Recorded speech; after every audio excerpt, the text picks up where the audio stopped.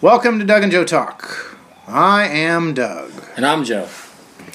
And we have a great cigar in our hand today. Yeah, on a Tuesday. A Tuesday. A little uncharacteristic for the show, but... And we missed a week. Yeah. Sickness, busyness, and all kinds of things. We actually couldn't squeeze anything in. But picked a dandy. We got through our Christoph sampler. But we're going to continue with a few of the newer Christophs. And I want to talk about it right now. Fast. Get into it. Because we've been smoking it for, 5 minutes maybe.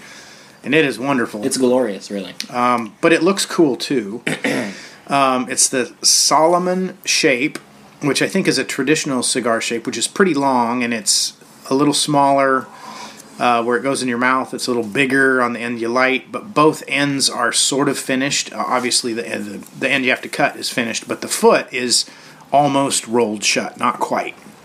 If you're not familiar with that, you can look it up online. But this is an exclusive one. It only is this size, and it's only available at brick-and-mortar stores, or you could order it online from a brick-and-mortar store.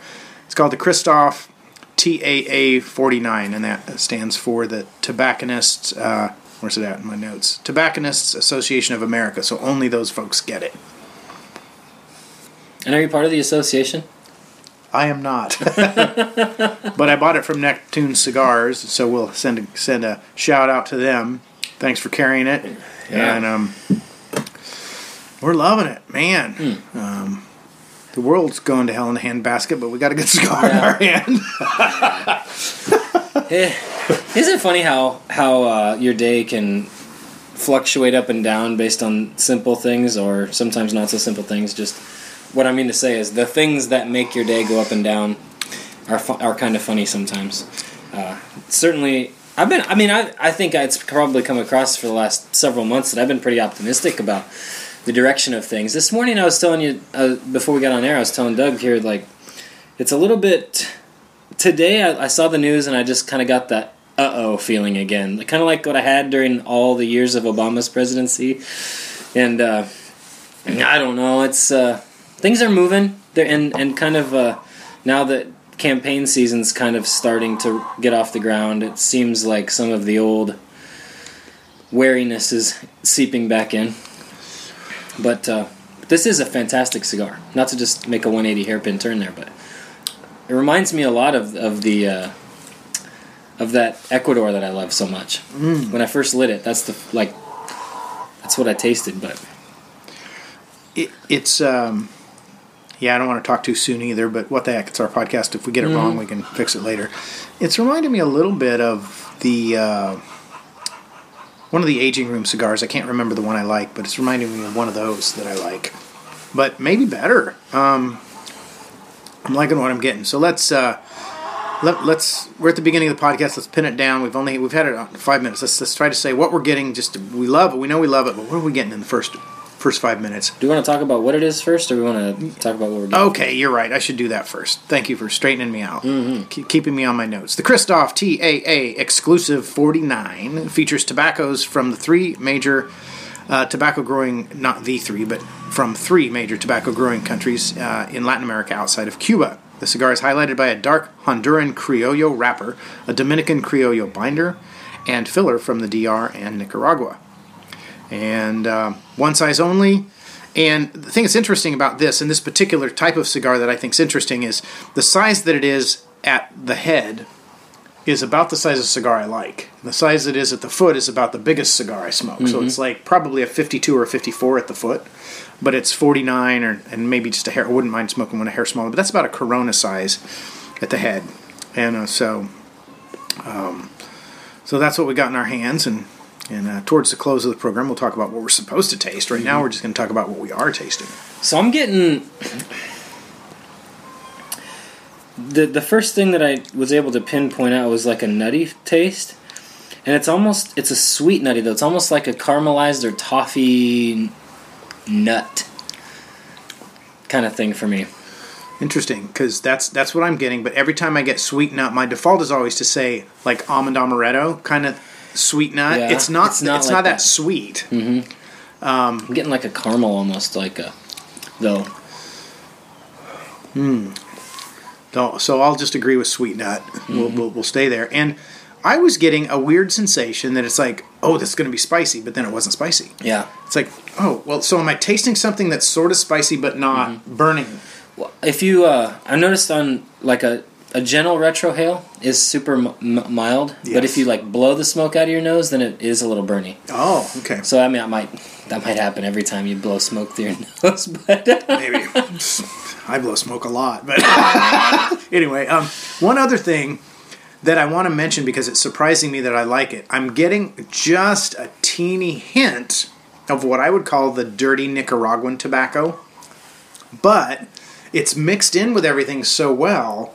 it's really well hidden. It's pleasing. It's like there's just a teeny bit of it, and I think I like it. So It's kind of like that grit on an Isla Scotch. You know, sometimes you just want that grit. That's a good. Yeah. Wow, I like what you have to say there, Joe. So, and the retrohale surprised me because it was really smooth. Yeah, when it's I super puffed it out. smooth. So, well, that's where we are so far, and where are we going to go as far as the world as the world turns? As the world turns, I think probably the biggest thing that's striking in the news is this thing going on in Venezuela. I mean, my first impressions first when I heard the story that there's a violent revolution going on in Venezuela, and I don't know enough about the country to know whose side is what. Do you know exactly what's going on? Well, from what I've read, it seems like Maduro's the bad guy, Guaido's the good guy. I think that's accurate, but it's hard to say. And Guaido's the rebel, you know, trying to overthrow the evil government that's in power. Right. And that always makes me nervous. Oh, yeah. Because, you know, you're trying to you're wanting to, with guns, fight the guy that's supposed to be the government in charge. So, you know. Well, I mean, history has a tendency to repeat itself, and it seems like a lot of times you don't get a true revolution in the sense of like, we took over that bad government and now everything's better, like we had here. Yeah. Really, what it seems like happens there is one dictator replaces another dictator, and it just kind of goes on this cycle. And you just have tighter salad. Yeah. Dictator salad. Yeah. Sorry. But you know, I mean, I guess one thing that I want to make sure when I read a headline. Like, you know, I generally try to check Drudge report in the morning and kind of get a pulse on what is going on in the world.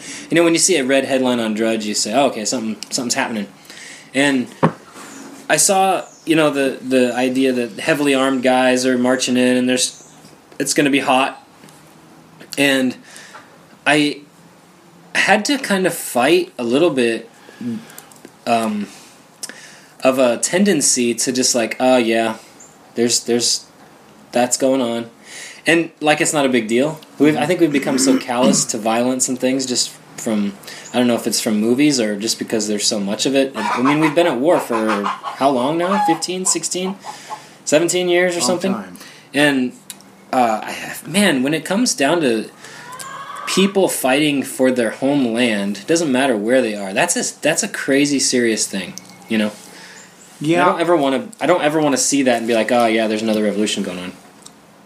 Yeah, I looked at a picture, and it wasn't a video. And oftentimes, I when I'm reading, I see more pictures than when I'm just listening to news. And some guy, it was just looked to me like an everyday guy, probably wearing a greenish army-ish shirt, but you know, blue jeans and you know, normal shoes, with a gun shooting off a bridge. And it was like, this is a normal everyday guy. This is. Yeah. Me, some people might argue if I'm normal, but the point is, this is just a normal guy in an uprising against his government. That's a big deal, and I'm like, gosh, I'm thankful that we've never had to go there, or At least not in our lifetime. yeah, not in our lifetime. We meaning you and me, Yeah. not the country, and but that was, you know, you got to be. I mean, I go to work every day. I'm probably not going to get shot and die, you know, but his country's in enough trouble that he's willing to fight for it, and he could die because that he believes he's doing the right thing. And that's a big deal. Not only could he die, but he's not shooting at targets. He's shooting at people, probably. Yeah. And I'm around shooting a lot. I shoot, and I'm around guns daily, you know. But to actually see somebody firing one at other people, that's significant. Well, and it's to throw race into it, and it's his people. Mm-hmm. You know, it's like I could be shooting at George, my neighbor. Yeah. You know, if George just happened to think the other guy was the one that ought to be in charge, that's just, you know, that's tough stuff. You got to make some pretty heavy decisions. Yeah. And you're making those kinds of decisions for your neighbors as well, because, you know, I think I read a statistic one time that, like, what was it, 10 to maybe 15% of our American population actually participated in the Revolutionary War. Oh, wow. And so you think about the other 85, 90% of people that are they just want to have peace in their life. They just want to be able to do business and feed their kids and go to work and whatever. So when a person instigates or participates in a violent revolution, you're making a decision for everybody that, hey, we're going to all have hardship now for a while. Mm-hmm. Hopefully, you know, we can come out on top. But I think you probably have.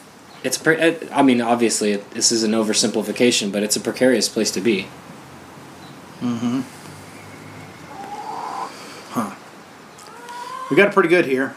Oh man. You know. Yeah, I'm having a hard time putting sentences together because I'm enjoying the cigar so much. I know. I just keep looking at the cigar thing. Yeah, this is beautiful. I really want to care about Venezuela. Yeah, right.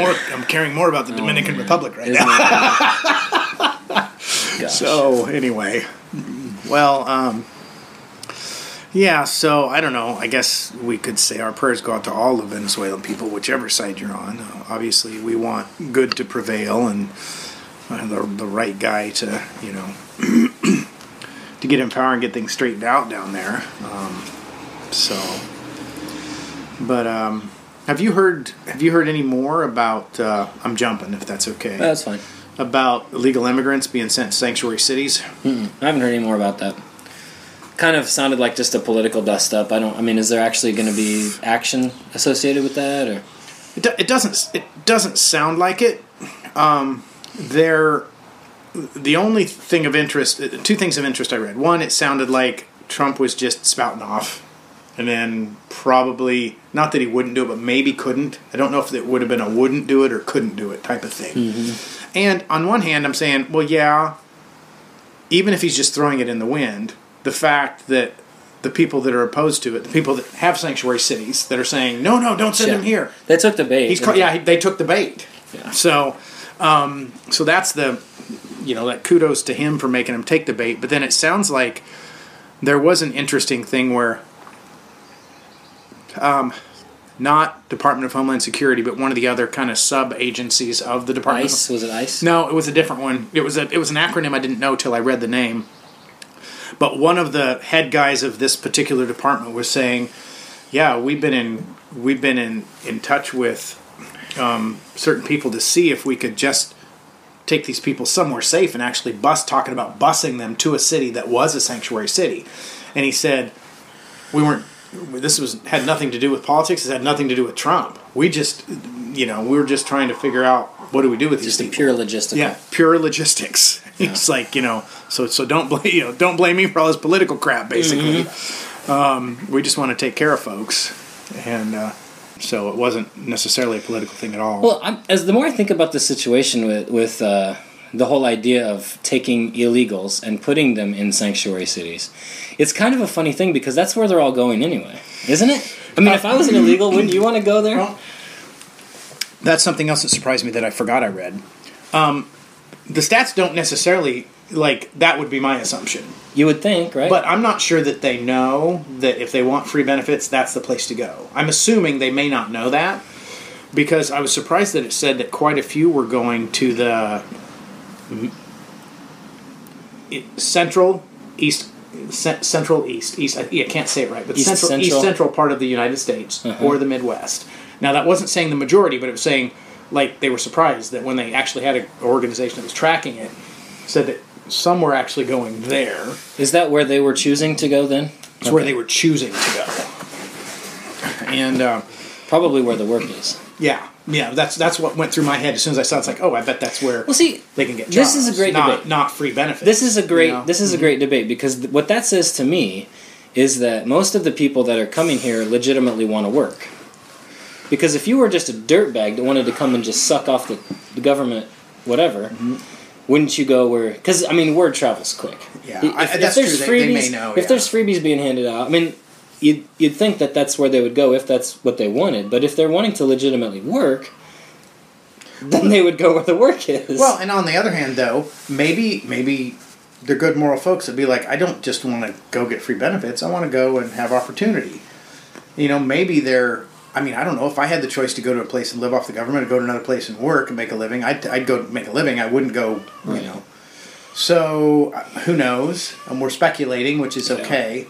That's part of what we do. But it was interesting to see that they weren't just saying that people are automatically going to the sanctuary cities to get benefits. And so that was at least somewhat interesting.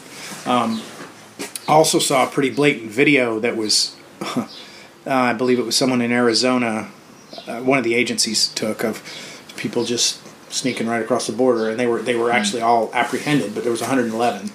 And I guess it was a pretty viral video, just right through a fence, and it was like a thermal imaging, so it wasn't super clear. Yeah, but you could tell it was people, and they were coming. They walked right across that, and then they got nabbed. And I saw also. I mean, I don't think we're gonna ever be able to sit here and make heads or tails of some of this stuff, but I did see, interestingly enough, that a vigilante group that had detained a bunch of illegal immigrants was not going to be released before their trial. They're going to hold them. The vigilante group? Yeah. Oh. And I don't know. That's another thing. Is that right to punish people who are just... I mean, they detained him. They just caught him and then detained him and called ICE. Mm-hmm. And now they're in jail. And, I mean, they're going down there on their own dime with their own equipment to just try to help enforce the law when the law has said, we can't get it done. We don't have the people, we don't have the resources. So they've ponied up their own... Well, it's kind of crazy that they would punish them. So, if I can ask you a couple questions, realizing you're not a lawyer, you're a new reserve sheriff, so you may not be able to give me the perfect answer. Nobody's going to hold you to this, but if I see a crime happening and I run and I'm physically assaulting the guy that's doing the crime, tackling him, taking him down, and holding him, am I going to get in trouble for assaulting him? It depends on what the crime is. Mm-hmm. If you and what your assault is. I mean, frankly. Okay. So if you see an 18-year-old kid swipe a 6-pack of beer out of the grocery store and take off for his car, you tackle him and you just beat the ever-loving crap out of him. Kid. 18. No, he's 18. He's an adult. 18. Okay, he's an adult. Okay, good. And you pin him down, and he's got 2 black eyes and a bloody nose, and you've got him and secured him. Now, you might get charged with simple assault. You might get a misdemeanor off of that, but you might be able to beat it too, because if you caught him in the commission of a crime and he started to fight back, and you were just you could make that case. Yeah. But if you just jumped on top of him and held him until the cops could get there, just did minimal amount of force. So it sounds pretty reasonable. If it was reasonable, and see, that's the key with everything. It has to be reasonable. Yeah. Maybe even for us, our use of force has to be, we have to be able to articulate why we did what we did, and it has to be reasonable to an average person. Now, in other words, a jury. Okay. Yeah. How, and this is, again, we're really reaching here, because most of the time things are a little more black and white than I'm making them. I'm making it gray on purpose. What if there's a crowd and I tackle the wrong guy, but I think I've got the right guy, but he doesn't really get hurt too bad, and I don't either? Is it likely? Probably it's going to be fine. It's probably up to him, honestly. Yeah, so he could sue me, but even then, if I thought I was tackling the right guy, is that any kind of a good defense? Like the guy that did rob a store? That would be up to a judge or a jury, because. And I guess if it was crowded, there'd be plenty of witnesses. If his rights are violated, which they would be if you tackled the wrong guy, then he's kind of got the choice to whether to press charges or not. And you'd have to defend yourself. I mean, defend your actions. So that's good to know.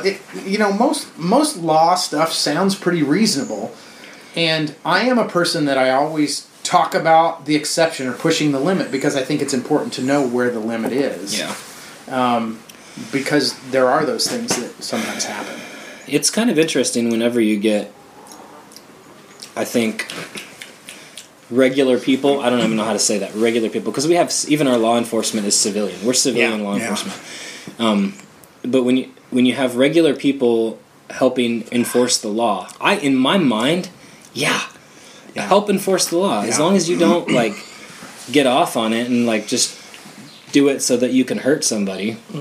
Then I think that we should encourage that kind of behavior. If you see somebody breaking the law, and confront them, but I mean, in today's atmosphere of liability, that's, you kind of are opening yourself up to civil things, you know? I don't know.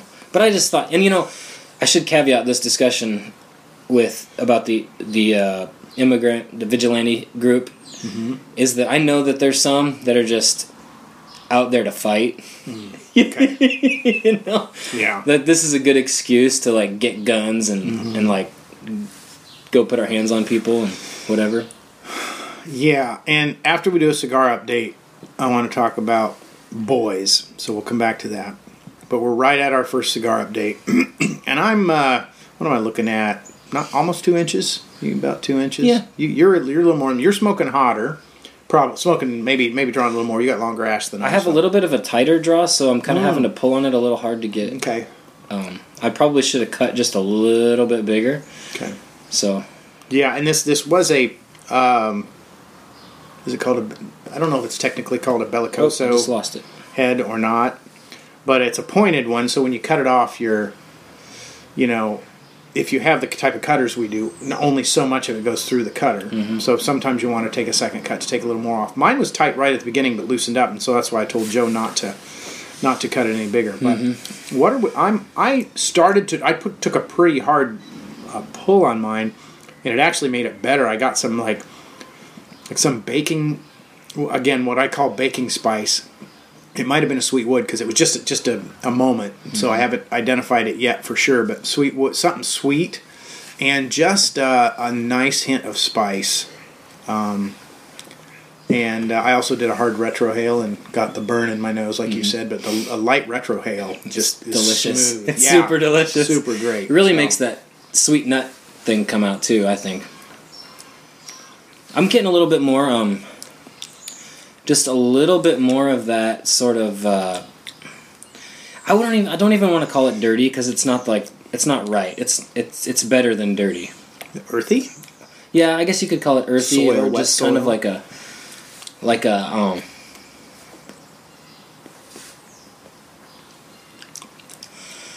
Yeah, I don't know. It got a little stronger there for a little bit, and now it seems to have evaporated. So maybe it was just a spot. Well, we can work on it and try to identify more of that. But it's super smooth, and I'm getting just a tickle of spice burn in the back of my throat, which is fine with me.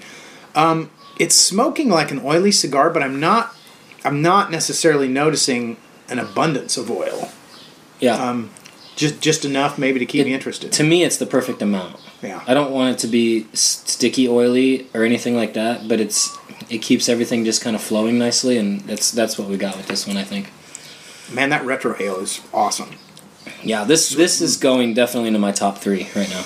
Yeah. So at this point. So this one's doing great. The Christoph exclusive TAA Solomon. So boys. You're talking about some of the vigilantes just wanting to fight. Yeah. And I think that's why it's important to raise boys right. And I say that as a dad that has 4 girls. But I see. Armchair quarterback. no, I was a boy that wasn't raised right. So, gotcha. yeah. So, yeah, laugh at me for commenting when I only That's all right. You know it's in love, right? Yeah, I do. So, but I don't think I was necessarily raised right. And some of that might have been my own rebelling against my dad because he divorced my mom, so I didn't want to be like him. But I think there are things, hard things, work hard things, chopping wood, hunting for an animal, maybe with a bow, maybe with a gun, doing some of that. It would have been nice to do more of those guy things when I was younger to get some of that energy out. And I think I was affected by kind of the the feminist side that says men can't be, they're not supposed to be strong and protective because that's wrong. And I think, I think I've started to kind of come through and beyond some of that, but I don't think I really did a lot of the hard things. I didn't have another brother to wrestle with. I didn't have a dad to wrestle with. Got into martial arts a little bit, did some of that, and I think some of it came out then. But just learning when it's right to go to the border and how to use the right amount of force to detain somebody and then turn them over to the authorities, as opposed to, I just haven't fought enough, so I got to get all this whatever, testosterone, adrenaline, all this out of my system and beat the shit out of somebody. Going to the bar and drinking just so I can fight. That kind of stuff is stupid. It is stupid. And I think that, we have a society kind of full of that. I think that, well, okay, I don't know if this is right or not, but I'm going to try it. We're going to try to see what happens. So we've got a guy on the sheriff's office here in town who used to fight professionally, fought for money. And I'm cousins with this guy, so when I talk about his family, it's kind of my family too. So, generally speaking, that side of the family there's a lot of them in jail. Okay. The ones that aren't in jail, some of them are wanted. and people that knew this deputy before he sort of came around would have said he was just a total hellraiser, just like the rest of his family. Yeah. But thank God he got that pointed in the right direction, and now he is a heck of a deputy. Yeah. He's the kind of guy that when you get called to, in fact, we were out just the other night. We got called to a domestic fight, and we're hearing over the radio that this guy doesn't like cops. He wants to fight us. He's really drunk. He's like, we're getting ready to go into this place, and I knew that this deputy was responding with us, and that made me feel really good. And I think when I look at people that have gotten in trouble or have all this energy that they don't know what to do with, and so they end up getting in trouble. They end up going to the bar and drinking and getting in fights and hurting people and whatever. I think that is just what it boils down to, is like misallocated potential for really good things, because society needs those people. They need those hard-fisted enforcers, and man, what if only we could harness all of that energy and point it in the right direction. But it's difficult because human nature gets in the mix, and not everyone's going to be willing to set aside the self-glorification to lay that down and point that energy for the defense of something that's virtuous or defense of someone that's weak. They would rather use that energy to inflict to use their power against those that are weaker. And I don't know, it's not always violence. I mean, there's a lot of ways that people do that, and it's just human nature. Well, I grew up thinking, I grew up really not fighting and not being a fighter, and actually, you could say I'm not a fighter, mean it in a good way. I would say I wasn't a fighter, even pushing beyond to where I wasn't a fighter in a bad way. Like, I wouldn't, in my younger years, fight for something that I should have fought for. I probably, if somebody would have done something bad to my sister, I might not have defended her. That kind of bad, when I should have stepped up, I wouldn't. Yeah. But I remember, as a young man, probably 14, 16, hearing the Coward of the County song. Yeah, that's a good song. Kenny Rogers. Kenny Rogers. And that song was like, oh, whoa, there is a time to fight. And that was it didn't really resolve with me till many years later. It was just this hint of, well, sometimes there is a reason. Yeah. There is a thing to fight for. And later on, probably just barely into adulthood, I started to understand things that you value sometimes you have to stand up for and defend. But it's interesting looking back, thinking, what was it that made me not want to, it was, because I know in my heart I was thinking, it's right for me not to fight, even though I would be defending my sister. It was a moral thing. It wasn't the moral thing that said, In this case, you have to fight to defend your sister. It was just the opposite. You don't fight. Never fight. And I really think it's probably just wrapped into our culture. Maybe, I don't want to blame it on, I'm reaching here, so I understand if I'm painting with too broad of a brush, but the school system, probably feminism is wrapped in there a little bit, and just, saying that fighting is always wrong. Yeah. There's a lot of elements, I think, at play that kind of steer a society toward that. And I think some of it is what we call them the greatest generation that went and fought World War, 1 and 2 or whatever. They had so much of it, so much of fighting, that now a time of peace, you just don't need to go there. And taken to an extreme, it's extremely detrimental. It's extremely detrimental. If I can tell another short story, I also saw a guy once that was one of those lanky, he was a British guy, like, he didn't look muscular and tough, but he was like a super fast boxer type guy that could just whoop guys way bigger than him. I saw him stick up for a girl, and I thought, oh, this is going to get bad, and it totally didn't. He held his own, and I really think what happened was he knew it wasn't a contest, and he just stepped in and did what he had to do, but he calmed things down. He was pretty forward and forceful, but didn't start a fight, calmed everything down, and I just couldn't believe it. I'm like, he's a fighter, and he just what's the word called when you neutralized the situation, just brought it all down a level? De-escalation, that's the word I was looking for, thanks. Yeah. And defended his girlfriend. And I was just really impressed because I knew he was and I don't think anybody else there knew that he could have whipped 6 guys in that bar pretty easy. Yeah. That's something that always fascinates me, is that confidence and stress inoculation seems to win the day 90% of the time. Like whoever can stay the coolest the longest. It's almost like every fight's a game of chicken. Yeah. Yeah. I don't know. All right. Well, that was a fun little banter. We probably just started like 50 conversations. Yeah. Amongst people who listen to this. That's right. If we had more listeners, we'd have all kinds of topics to talk about, right? Because people would be arguing and discussing what we were discussing. There you go. Well, we have to talk about...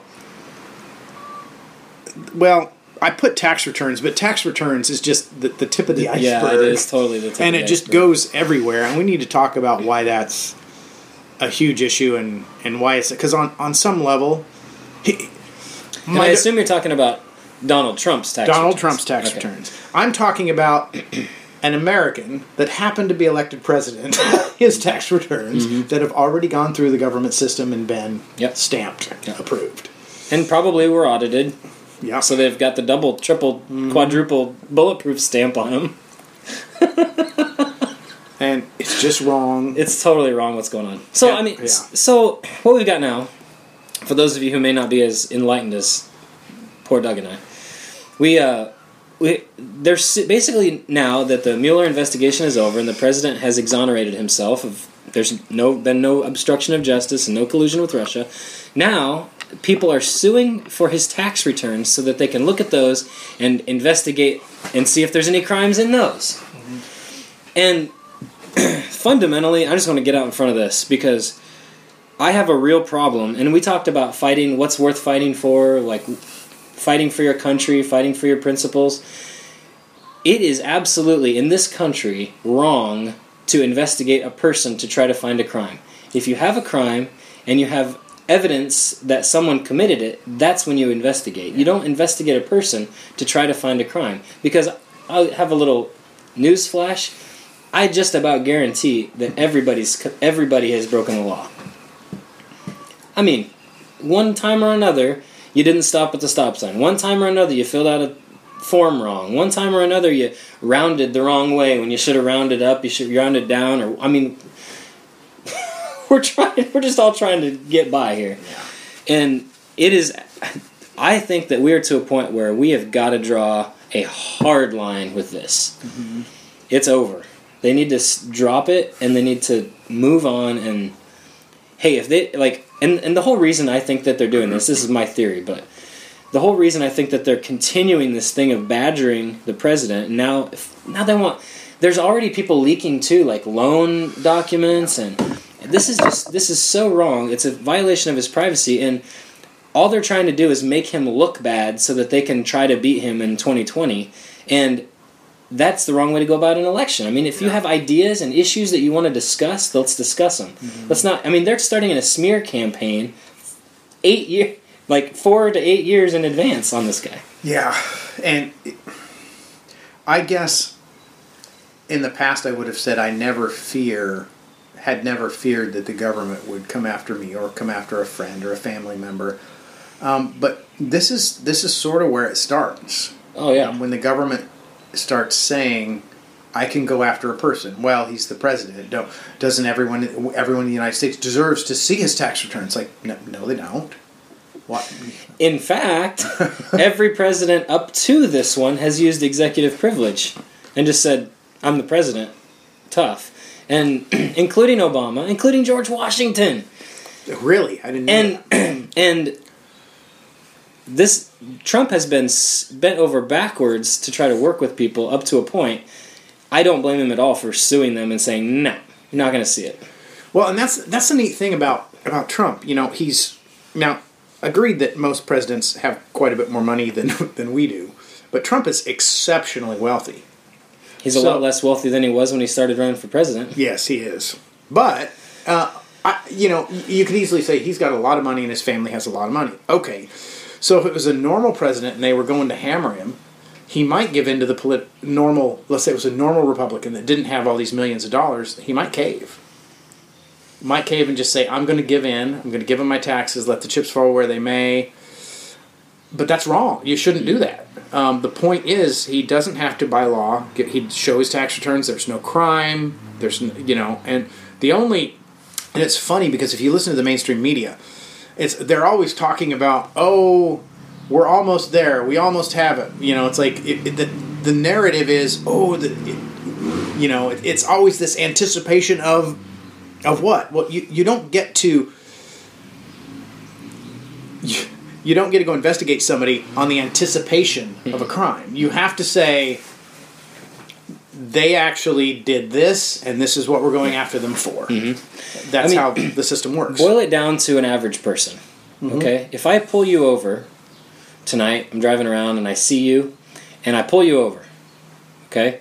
Already, if I've pulled you over just because I think you look suspicious, or because I don't like you, I can't pull you over. You can't.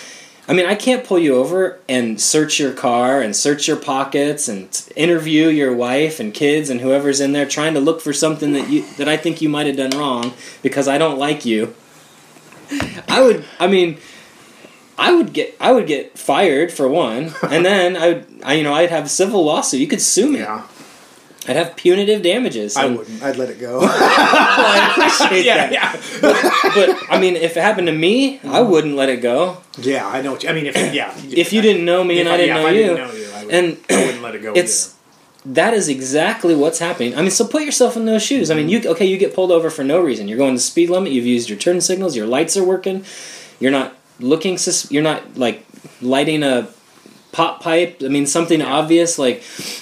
And you get pulled over and searched, and they want to talk about that on the podcast once that I was lighting my tobacco pipe. I think you did. It's like I know they're pulling me over because they think I'm smoking weed. It's like I knew why. I didn't even have to ask.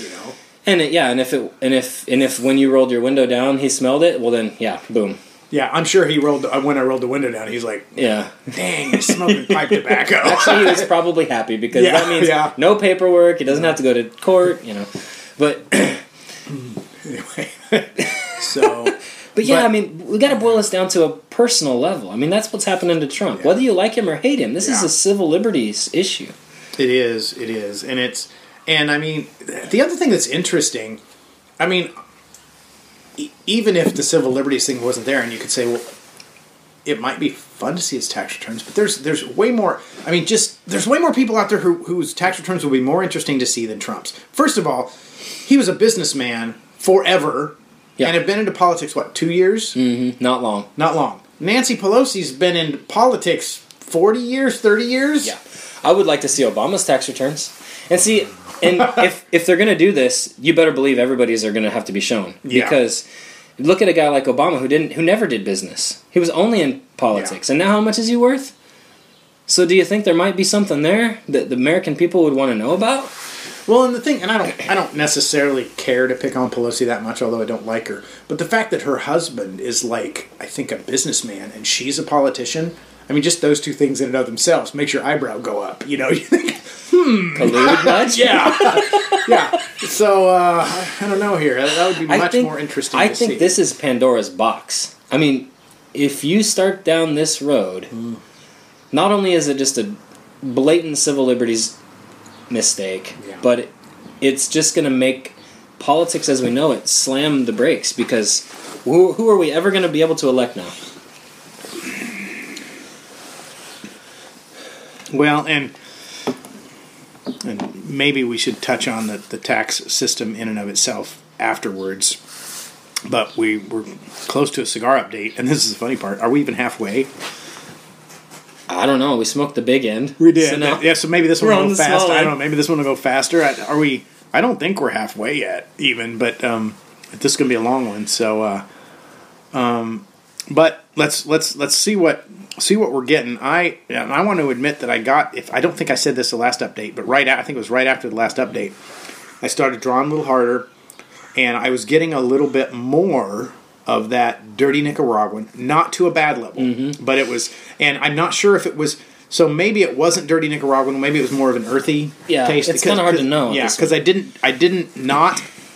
was not displeased with what I tasted, but it was mixing in, it was stronger, but it was mixing in still pretty well with what we were tasting, and but the overall just sweetness and smoothness of this is great, and the fact that I can retrohale without burning my nose is just, this is, I don't know if I've had any cigar where the retrohale was this mellow, and the cigar isn't mellow. I mean, you get a mellow cigar, you expect a mellow. It's really flavorful. Yeah, it's great. Well, and something I just thought about is that we're going to get an increased ratio of wrapper as we go, right? Oh, from here we will. Yeah. So that's right. It's just going to, probably just the goodness is going to continue to intensify. That's true. I didn't think about that because it started big. It kind of tapers. Smaller. Yeah. So that's interesting. But I'm gonna call it, even though you didn't agree with the almond. I don't know if I'm for sure right, but I'm gonna say almond with a hint of sweetness. I don't want to say amaretto because amaretto is more of a distinct sweet, almost a stone, like a cherry taste. But I'm just gonna say a sweet almond, and maybe a hint of like what nougat tastes like. But that's definitely there, and it's light. But I think there's a bit of breadiness, and I think this is why that dirtiness or earthiness from the, I'm saying it's from the Nicaraguan. I don't know that for sure, but it's mixing. What do you got against Nicaraguans, man? I know. Sorry, I don't want to be tobacco-ly racist, but I think there's a breadiness mixing. Tobacconistically racist. There you go. That's the word I looked for. But it's mixing with a breadiness that I think is softening it out. And then when you get this sweetness that we're getting too mixed in with it, it's really good. Something I don't think I'm getting is coffee or cocoa this time. We get that a lot. Yeah, it might be there. a little bit of chocolate, but like if you really hunt for it, you can kind of sort of almost get a something, but it's not super strong. I'm not going to try that hard. Do you have anything else to add? Mm-mm. Man, we're loving it. This is a great smoker. We're gonna, and you know what? I didn't put the price down. I know it's gonna fall in our, but I forgot to put the price down in our notes. So my guess is it's gonna fall between the. It might have been just a smidge more than 10, but it was in our in our normal range. So, okay, where did I say we were going back to? I forgot. Tax system. The tax. Oh, yeah. You want to talk about tax law or something? Part of the reason, and I despise this, part of the reason that it's really easy for someone to accidentally make a mistake is because of the way our tax system is set up. It's set up that, okay, tell me what you make, and we're going to take this much money from you, and then, oh, wait, we're going to give you some back. Because, oh, you did this or you did that. So, oh, we're a good government. We're incentivizing you. We're giving you money back because you did good things. No, you're not giving us money back. You're actually untaking the money that you took, which you may have taken legitimately or not. But the fact is, that system in and of itself, which may never change in my lifetime, is probably not the best setup for taxes. And so the fact that there's this huge government bureaucracy built over it, and you have to have tax accountants that study the bureaucracy and still might get it wrong, and then you're accountable, and the tax accountant's accountable, and the bureaucracy just has all these rules that they could sneak in there and get you on at any point. It's just horribly difficult. It should be, here's the things that everyone needs to pay for. Let's just divide it up. Boom, there you go. Everybody owes this. Everybody pays the same. I don't know. I don't want to... This isn't meant to be a... Yeah. I'm not meant to... I don't mean to solve all the tax problems and offer a new system right now, but I'm just saying that it's really hard not to make a mistake. Well, there's two things to that, I think. Two things I could jump off of. The first off is this, and I heard a radio commentator talk about this. This exact thing, as it applies to the Trump tax returns, is that if you as just a businessman were to take your financials to two different tax people, even here locally in small town Iowa, you would get two different results, two different opinions on how to approach it, two different ways on how to file it, two different outcomes. Yeah. And so that presents a problem or a blessing to people who want to try to get Trump's returns, because then they can have any number of quote unquote tax experts to give you any kind of opinion on it. But okay, so yeah, it is the system that we have today is so complicated and so malleable that it's easy to cheat, it's easy to get screwed. It's just complicated. But here's the but. I'm glad that I can take advantage of some breaks or deductions or credits or whatever because of, I think that I'm trying to do life right, and it feels good when I pay less because I am making children, or when I pay less because I've invested in my business or my future or whatever else. That feels good, and I think it's only right that somebody who uses, and this is not income tax, but somebody who uses the road less pays less road tax. I think it's good that we try to sort of prorate things to where it's not just everybody paying a flat rate, because you and I both know if it was just a flat rate, the people who are, that means like everybody pays the same percentage or whatever of their income. People that are more self-reliant and self-sufficient want to do things for themselves anyway. They rely way less on these systems, and they're being punished even though they're not using the systems to pay for them anyway. And while it might spark a greater debate on do we need this system or do we need this program, that's a pretty hard argument to make, to obliterate something, to take it off the table. I don't know. I think that that it's a hard job to try to make a tax code. I think we probably need taxes in some way. I don't think all taxation is theft. I think some is. Yeah. Well, but it's tough. It's just tough. We live in a complicated society. It is, and I do want to echo one thing and maybe argue just a hair with another. I do want to echo the fact that in the system as it stands, I'm glad that when I do some things right, then they untake some of the money that they took. But the fact that they do that still bothers me, because they just shouldn't take it. Just don't incentivize me by giving me back money that you shouldn't have taken to begin with. Just don't take it. Now, and hold on. And the reason it gets complicated is because some of the money they're taking isn't for the things that it should be for. So the person who is self-reliant that you were talking about, their rights should be protected. Their right to be self-reliant, their right to do things right should be covered, and no money should be taken from them. Yeah. So the fact in your scenario that they would get punished for it, that's because in the current, that's where the current tax system is. Well, right. I think probably there's always going to be a little bit of redistribution, because the people who need help can't afford. If they actually need help, then that's because they can't afford to be self-reliant. So you have to rely on the people that are self-reliant to pay for the people that aren't. At least that's the way things are right now. True. But also, I'm a little curious about the untaking thing. Now, do you pay quarterly? Here's the reason I asked the question. They don't untake from me because I only pay once a year. Oh, okay. So I mean, to me, it's not. They're not untaking anything. That's just we figure it all at the end of the year, and I get some credit back for some things. They take it off my bill, and then I pay my bill. Yeah, they take out of my income, and then mostly because of business write-offs with the properties, I get it back. I don't make enough that I have to file quarterly and pay in and then get it back. So that's why I'm saying untake. I do want to say one thing though in reference to redistribution. Hopefully this won't take long, but we're getting short on time. So I do think that redistribution at the federal level for maybe everything, but just about everything is a bad idea, is morally wrong. I don't think anyone should be forced to give to a charity. I don't think I should force my neighbor George to give money to a charity that I approve of, even if it's that guy down the road that needs food. That's just morally wrong. His right to keep his money should be protected. That's what the federal government's for. Not to take the money, create a large bureaucracy to help the poor, fund the bureaucracy, and then give some of that money back to the poor. That's where it's wrong. It takes the virtue out of charity.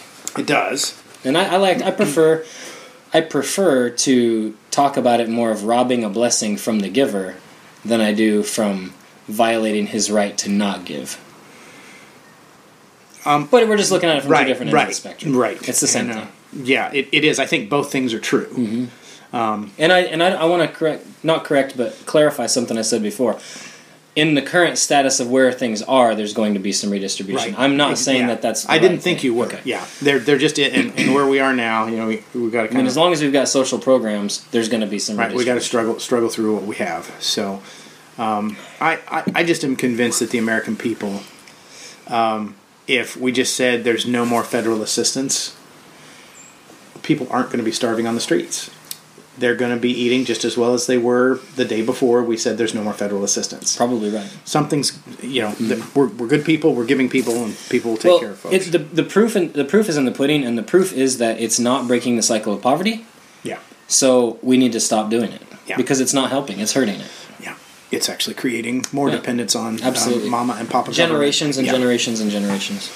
So, we need to talk about the cigar and hope we have enough time to finish it before you leave. I'm going to have to probably cut it short, honestly. But duty calls. So, and it was a 7.5-inch cigar. Yeah, it was a pretty long one. But I'm trying to decide if it got a little less sweet as we smoked it. I don't know if it did, or if maybe just some of the other tastes are ramping up, and so I'm not tasting the sweet as much. But it's still super smooth like before. It is getting a little more earthy, but it's pretty consistent. The nut's still there. There might be a little less spice, and that was just a hint in the beginning. But I'm either getting used to it or I'm not noticing it now.